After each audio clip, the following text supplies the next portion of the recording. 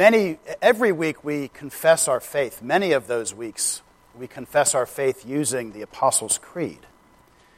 The Apostles' Creed, a summary of the Christian faith, refers to things we believe about what Jesus Christ has accomplished already in the past for us. He was crucified. He died. He was buried. On the third day, he rose again.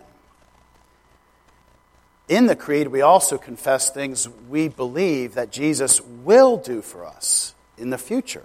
He will come again to judge the living and the dead. But, you can find it in your bulletin, the eagle-eyed among you, what parts of the Apostles' Creed are, as we are confessing our faith in real time, are the present tense?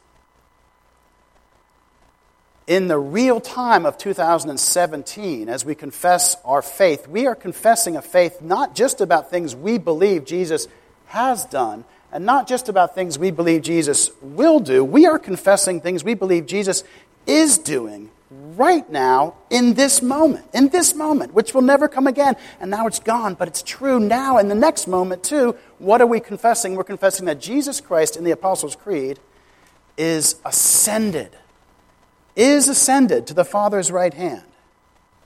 This is where he is now, ruling over all in the present tense. This is part of the genius, the brilliance of the title for this commissioned piece of art, this fantastic piece of art, Anabaino. And if you've been here a while, you would know why it's titled that and what it is. But as a reminder, that word is the Greek word that we just heard Jesus say in John chapter 20. He says, I am ascending, Anabaino. That right now, in this real moment, Jesus is not on the cross. And right now, in this real moment, Jesus has not yet returned to earth. Where is Jesus in this moment? He is ascended at the Father's right hand. And we learn from this, of course, that he is also with us. The very first sermon I preached in the last century, I titled it Donut Hole Theology, from a phrase that I heard from one of my professors. And he was referring to the very real phenomenon that he experienced and that I experience all the time of having a relatively solid faith in the historic facts of Jesus Christ, crucified, raised again, and a relatively stable faith that really it is all leading to this great coming day where all will be made right. But what about 4 o'clock on a Tuesday afternoon? What about in a moment when you are jogging down the street because you're late for church and your foot hits a piece of ice and you slip and you're headed towards the ground? Where is Jesus there? And so our text today is about this moment. Christ filling this moment. The ascended Christ now with us by his Spirit. What a delight it is to not have to look at me throughout the sermon. You can look at the piece of art. You can let it evoke different things for you based on the different time of day. I've never seen this work of art before during a snowstorm, so it will evoke different things. I hope you don't mind if I preach most of my sermon facing this direction. I probably won't do that, but what is this getting at? Hopefully this sermon will be able to put into words some of the rich theology that Makoto Fujimura, I always get the vowels mixed up, the world-famous artist, what he meant by this work. He is getting at the fact that this resurrection of Christ, this now ascended rule of Christ, is the present reality for our real moments here and now.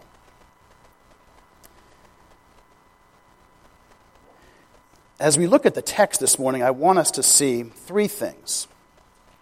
We're going to simply look at the power of that word that Jesus speaks to Mary Magdalene, Anabaino, I am ascending. And as we look at this whole passage and the implications, we're going to try to summarize it under these three different headings. But as we do that, let's pray together now.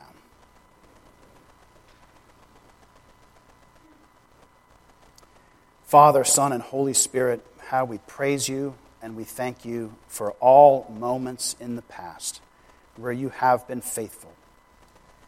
How we praise you and we thank you for the promise of your kind, sovereign, gracious rule over all moments in the future. Strengthen our hope. But we also praise you for your present reality. All moments that are the now present where you are with us by your Spirit. So make this day, this moment, this word from God, this your word today, powerful for our lives. In the name of Jesus Christ, we pray.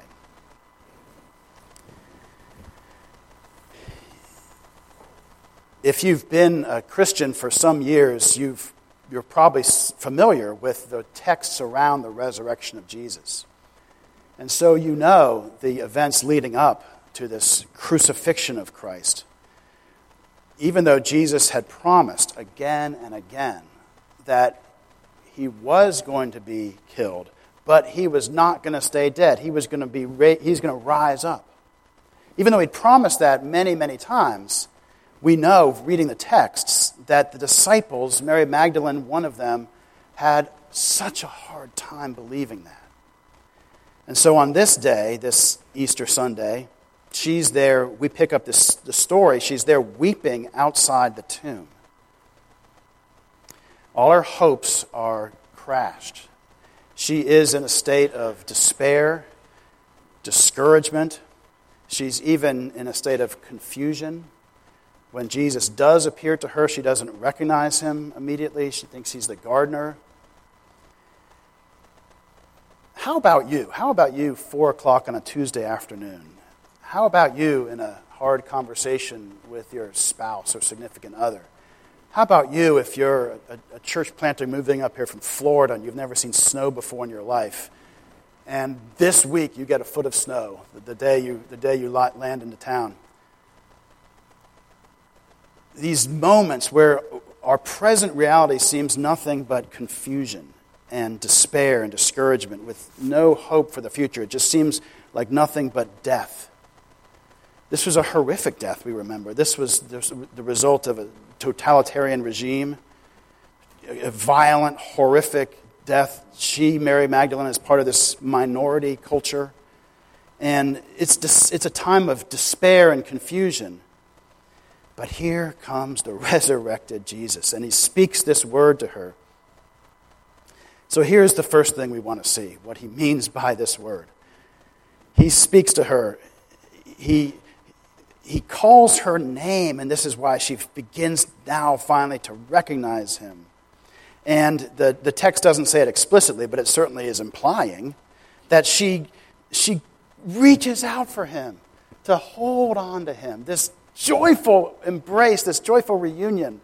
And he says to her, "Do not cling to me, for I have not yet ascended to the Father. But go to my brothers and say to them, Anabaino, to my Father and your Father, to my God and your God." Here's the first thing we want to see.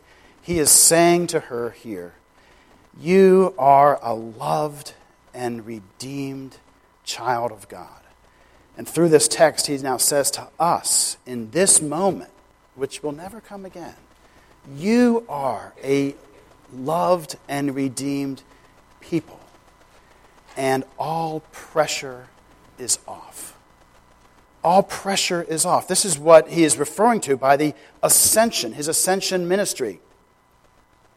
My same professor who coined that phrase, donut hole theology, he sums it up this way, that Jesus is promising. He had previously promised, and he's keeping that promise here.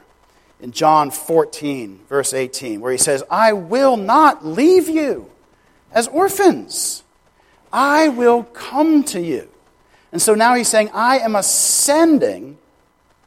I am not abandoning you. I am ascending to the throne so that I can rule with love and grace over you. I am not abandoning the work of the church. I am ascending to establish the work of the church. I am not abandoning or forsaking the world. I am ascending to the throne to take over the world. All pressure is off. He's essentially saying to her, she's essentially saying to him, by the clinging, it's all good now, stay here. And he's essentially saying to her, no, I don't need to stay, and you don't need me to stay. Repeating the same saving work over and over and over. What if it really was true, the great image Kevin gave us about your sin, your cleansing being made as white as snow for just as long as that snow will remain white? How good is that good news? What if that really were true, that Jesus is saying to her, I have cleansed you for the moment. I have cleansed you for the moment. But there's another moment coming. There's another moment coming. The pressure is on.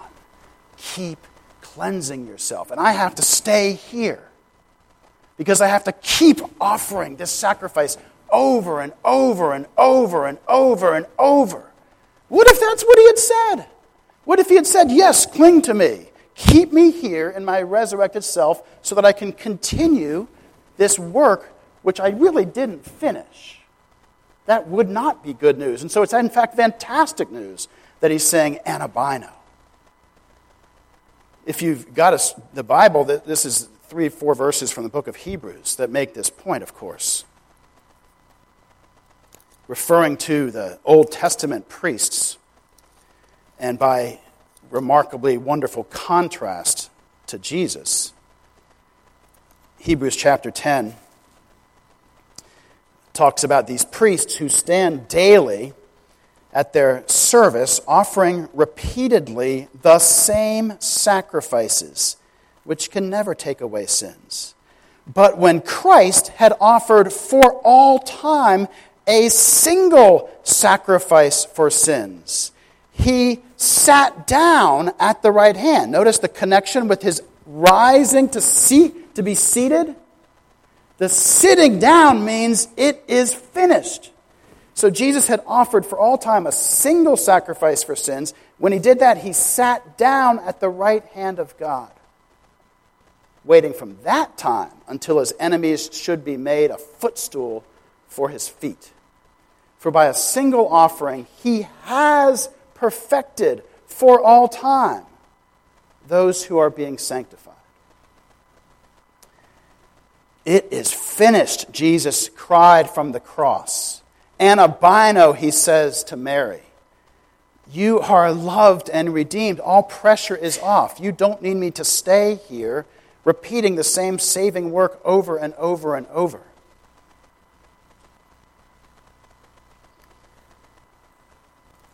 Now, if you'll indulge me for a minute, a moment of what might seem minutia, but in Presbyterianism, we believe in something called the session.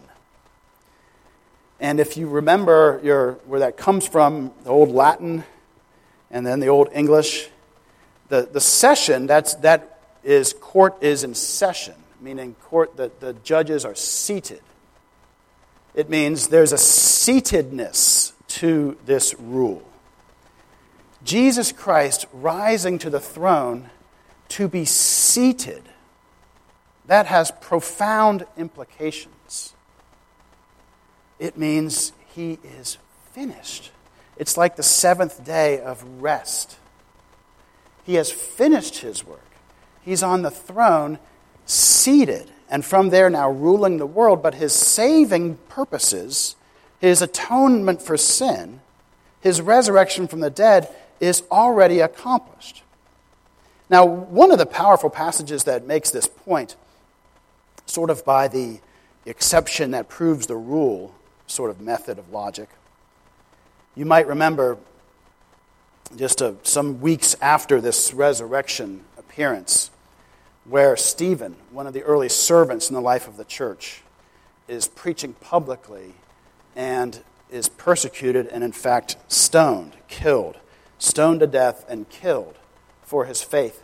But in that passage in Acts chapter 7, something remarkable happens, that he glances up to heaven.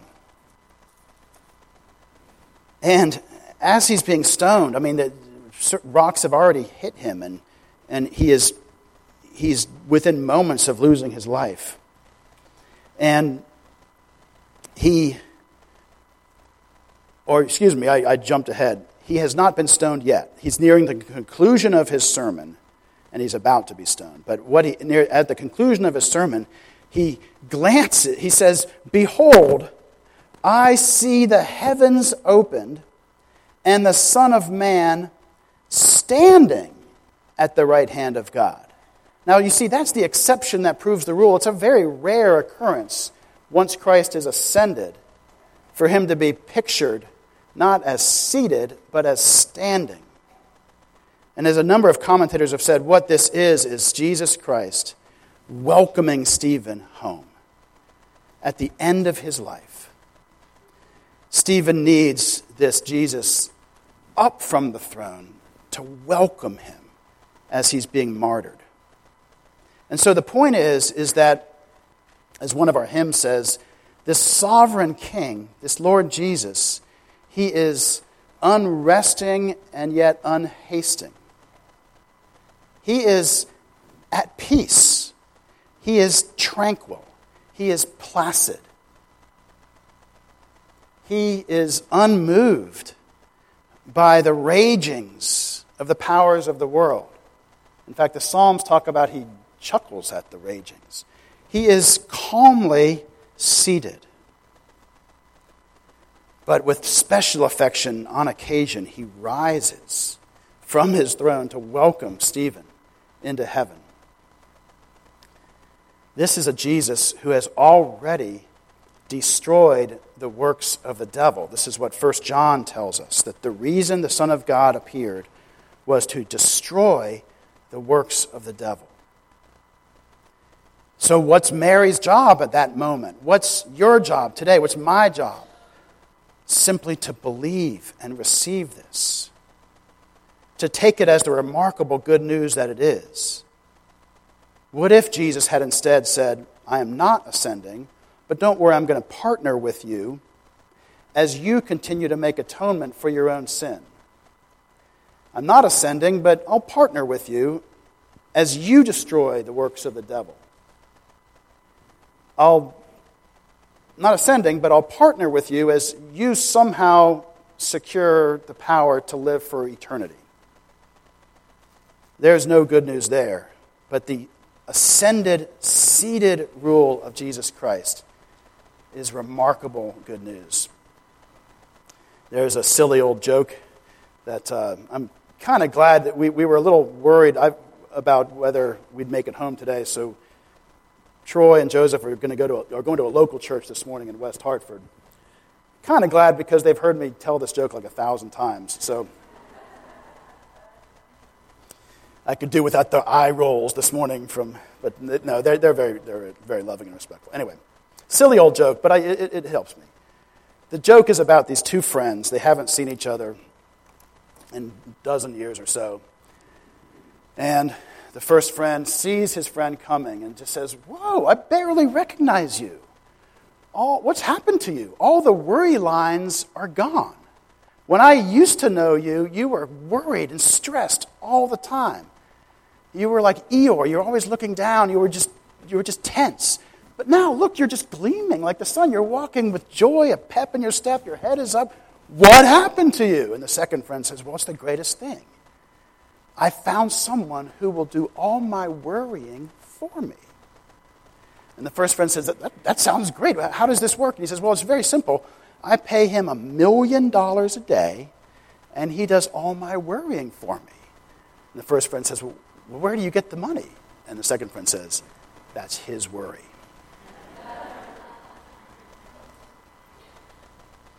Brothers and sisters, destroy the works of the devil. Secure eternal life for yourself. Provide the atonement for sin, for your own sin and the sins of the world. Or how about maybe let that be Jesus' worry? How about maybe listen to him say Anabaino and know that this is not him abandoning us, but it's precisely because he's finished this saving work. And he can now be seated from the throne, ruling us from there. Not quite sure about these all the mystical visions that saints that have gone before us have had, but of course this is where in this near-death experience, this marvelous phrase entered our culture.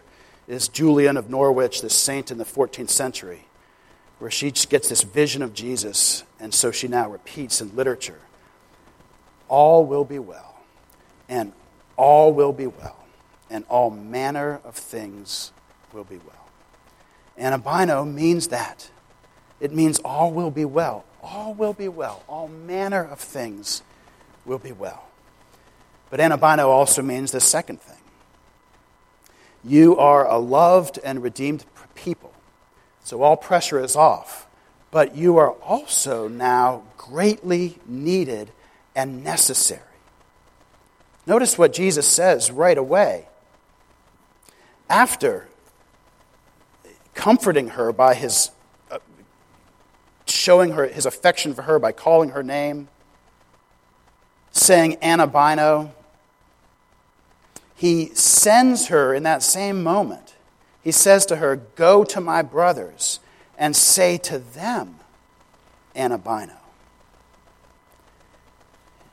This is not a small thing, but the first time the apostles hear this good news, this Anabaino good news, comes from Mary, the emissary of Jesus. He certainly could have theoretically said, Anabaino, but keep that to yourself because I want to deliver that firsthand to my apostles themselves. He theoretically could have done that. But what he does is he begins to show the importance now of his church and of you being his flesh, you being his mouth, you being his hands and his feet. He sends her. You are greatly needed and necessary. And then in the next scene, which we didn't read this morning, but in the very next scene when he does appear to the rest of the disciples, he gives them this principle, this transitive property principle, essentially. As the Father has sent me, even so I am sending you. He gave Mary this very specific task, and now he's giving his church this wonderful general task of being the living presence of Christ, the flesh of Jesus in this world. Go tell my brothers, he says to Mary. And then he says to all of his people, as the Father has sent me, so I am sending you. My favorite novelist in all the world was a National Book Award winner, one of the great novelists of the 20th century, a compatriot of Flannery O'Connor. His name was Walker Percy. Some of you would have heard of him, I trust. And in one of his, if not his greatest novel, Love in the Ruins, he is reflecting back. His marriage has fallen apart, and love is in the ruins, and the whole world is in the shambles. It's a remarkable novel. Weeds are growing up through the cracks in the interstate. That's not a good sign. But his marriage is in shambles, and he's referring back to how it came apart. And he's reflecting on these joyful memories of their early days when they were married, where he would go to church, but she wouldn't. And so this is what he says. They would take these just vacation, or just drive around the American West and just find some random hotel or motel and spend a couple nights there and explore the area and then drive to some new town. And so this is what he says. But Sunday mornings I would leave her and go to church. Now here was the strangest exercise of all. Leaving the coordinate of the motel at the intersection of the interstates, leaving the motel with its standard doors and carpets and plumbing, leaving the interstates extending infinitely in all directions, abscissa and ordinate, descending through a moonscape countryside to a town where people had been living all these years, and to some forlorn little church up a side street, just in time for the 10 o'clock service. Stepping up on the porch as if I'd been doing it every year for some 20 years, and here comes the stove-up, bemused priest with his cup and his book. "What am I even doing here?" says his dazed expression. Upon whose head hands had been laid, and upon this other head other hands, and so on and so on. For here off Interstate 51, I touched the thread in the labyrinth. And the priest announced the turkey raffle and Wednesday bingo and preached the gospel and fed me Christ. And then back to the motel, exhilarated. Exhilarated by what? By eating Christ? Or by the secret discovery of the singular thread in this, the unlikeliest of places, this geometry of hotels and interstates? And back to climb back in bed with Doris, all rosy-fleshed and creased of cheek, cracking one eye and opening her arms and smiling. "My God, what is it that you do in church?" What she didn't understand, she being merely spiritual and seeing religion as spirit, was that it took religion to save me from the spirit world, from orbiting the earth like Lucifer and the angels, that it took nothing less than touching the thread off the misty interstates and eating Christ himself to make me mortal man again and let me inhabit my own flesh and love her in the morning. Touching the thread in the labyrinth. Do you know what that's an allusion to? I had some vague memory from Greek mythology. So there it is, right? So there's a minotaur, right? And he has this terrifying maze, this labyrinth. And one of the daughters, Aiden or something, but to not get lost and trapped in this labyrinth, she unspools a scarlet thread so she can find her way back. I just think that's just this brilliant image that Percy seizes upon.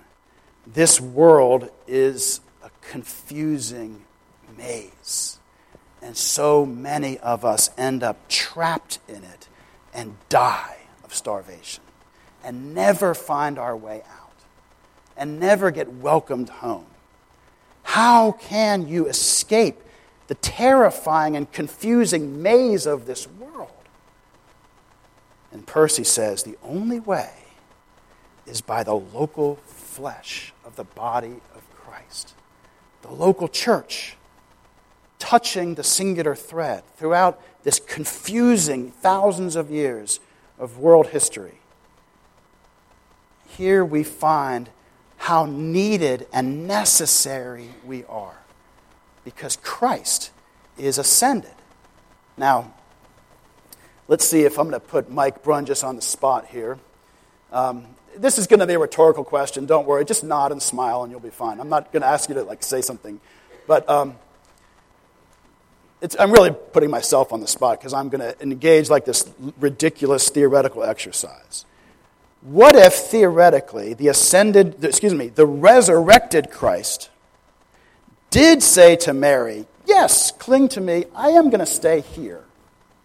And we're going to build the church with me here on planet Earth." So now we've brought Mike to town to start a new church in the area. And what would your strategy be, since church is getting people to touch Jesus? What would your strategy be for the people of the north of town area? And I'm going to say your strategy ought to be something like, get a charter plane every single Sunday, or as often as you can afford it, and fly them over to where Jesus happens to be on that particular moment in human history, Middle East or Africa or wherever he is. Find him and go there. And by the way, on the way, give him a quick tutorial on how to understand the language he will be speaking that day. If the only way to find the real resurrected Christ is through his own corporal body. He does have a physically resurrected body now. Then that's the sort of church strategy we'd have to adopt, I would think, something like that. Just nod. Doesn't that sound brilliant given my stupid suppositions? Okay. Now, but back to unstupid suppositions. Back to the brilliance of Jesus himself saying, no, here's the mission. You will be able to do greater works, he had promised in John 14. Greater in the sense of being everywhere on any given Sunday, off of any random interstate, thanks to the development of the church in North America.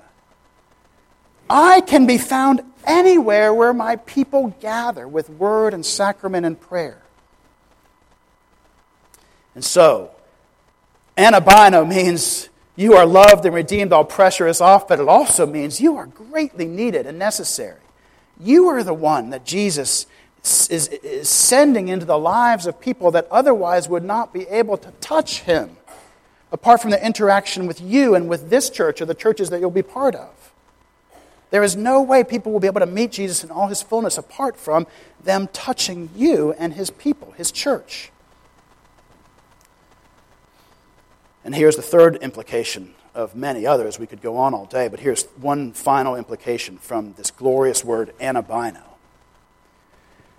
You are loved and redeemed. All pressure is off. It is finished. I have destroyed the works of the devil. And yet, I am sending you. You will be my flesh. You will be my hands and feet. You are greatly needed and necessary. And then finally, but I'm not merely sending you. I am empowering you. Because there is this distinct connection between him rising to the throne to do something. And that something is to send the Holy Spirit to now empower you. In fact, that happens in the next scene, which, again, we didn't read this morning. But in the next scene, where he does appear to the rest of the disciples, he says, as the Father has sent me, so I am sending you. And then he breathed on them and said to them, receive the Holy Spirit. You're not just loved and redeemed, forgiven of your sin, although that is glorious. You're not just loved and redeemed and given a new record of righteousness and made a son or daughter of God, although that is glorious. But you are the hands and feet of Jesus, who are also empowered by his Holy Spirit. This is what Paul goes on to make plain in many, many, many places. We'll just pick one of them in Galatians chapter 3, where he connects this saving work of Christ with its real-time, the eternal present implications in your life. He refers to the past. Christ redeemed us from the curse of the law by becoming a curse for us. This is Galatians 3, verse 13. Christ redeemed us from the curse of the law by becoming a curse for us, so that in Christ Jesus the blessing of Abraham might come to the Gentiles, so that we might receive the promised Spirit through faith. 4 o'clock on a Tuesday afternoon, you are empowered by the Holy Spirit. How do we know? How do you know that the Holy Spirit is in your life? Well, Eugene Peterson puts it like this. He says, the self can be defined as the soul without God. And so now just consider who you are in yourself, your own natural abilities, natural strengths. The difference between how you would be, how you would react, how you would live, how you would treat person or persons naturally, and whether you do so according to the fruit of the Holy Spirit is the proof of his presence in your life. Paul, a couple chapters later in Galatians, says, and he says this isn't so much rocket science, he says these things are obvious, they're apparent to all, that the works of the flesh are things like sexual immorality, impurity, sensuality, idolatry, sorcery, enmity, strife, jealousy, fits of anger, rivalries, dissensions, divisions, envy, drunkenness, orgies, things like these. But wherever instead, in these moments, these 4 o'clock on a Tuesday afternoon moments, there's love, there's joy, there's peace, there's patience flowing from you that you can't quite explain. How were you able to hold your tongue in that moment? It doesn't make sense. You usually would have spoken. Or conversely, how were you able to speak clearly and lovingly and boldly? That doesn't make sense. You're usually too terrified. How were you able to? Because the Holy Spirit has been present, working through you fruits of love and joy and peace and patience and kindness and goodness and faithfulness and gentleness and self-control. Anabaino, Jesus says, this artwork certainly evokes the Holy Spirit to me. The presence of the Spirit in our lives. But you see, of course, this is what this whole worship service teaches us every single week. Every single week we're taught that faith begins with this affection for Jesus and this acknowledgement of your need. Sometimes one precedes the other, sometimes the other precedes the one. They go together. Faith begins with this acknowledgement of your need and this affection for Jesus. I always appreciated how a former associate pastor of mine in a previous life, when we would be interviewing folks for membership, and we would move carefully through the questions of the Book of Church Order. Do you acknowledge yourself to be a sinner, justly deserving God's displeasure? Do you believe and receive Jesus Christ as Savior? And so on. These questions that are very carefully thought through, and they certainly contain a very clear implication of this necessary thing. But I always appreciated how this one former associate pastor of mine would always ask that one question very forthrightly. After hearing all the testimony and everything, just simply say, do you love him?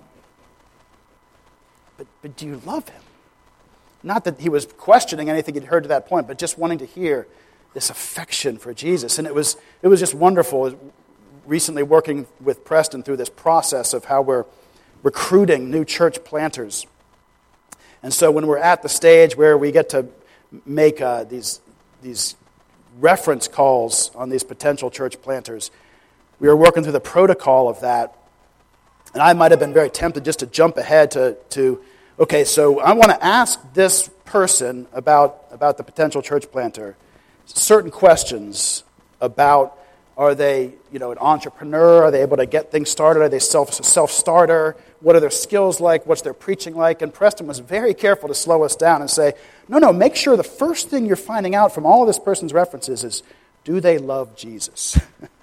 Do they have a personal, living, vital relationship with Jesus Christ? And so here's Mary in this passage. Here's the disciples in this passage. And see, this is where the Holy Spirit moves in. Is when there's this affection for Jesus and this acknowledgement of need. This is why, of course, Jesus begins the Beatitudes. Blessed are those that already have it all put together. Blessed are those that are just so content, they're never distraught or worried about anything. No, that's not what he says in the Beatitudes. Blessed are those who mourn. He begins, blessed are the poor in spirit, the weak, the needy. He makes plain in another passage, of course, he didn't say literally, I'm putting that in. I did not come for the healthy. He says that. In the original Greek, I did not come means I did not come. I did not come for the healthy. I did not come for the righteous. And so this acknowledgement, I am the needy one. I'm like Mary. I'm distraught. I'm confused. I don't even recognize Jesus when he's right there standing next to me. And this acknowledgement of need is where the Holy Spirit comes swooping in, this empowering presence of Jesus Christ now filling our hearts and our corporate lives together. No longer will we be ever content again, with a self-awareness, a self-image, a soul empty of God, empty of Jesus. No, we need this ascended Christ now with us, empowering us. And so this, of course, has every implication you can imagine for why we attempt to do church the way we do, why we plant churches and work for the empowerment of people, the gospel empowerment of all of His people. Because we are believing not in a donut hole theology. We're believing in a Christ who honors this moment, which will never come again, who is present in this moment precisely because He's not present in one sense, and more richly present in the deepest sense of all. Let's pray together.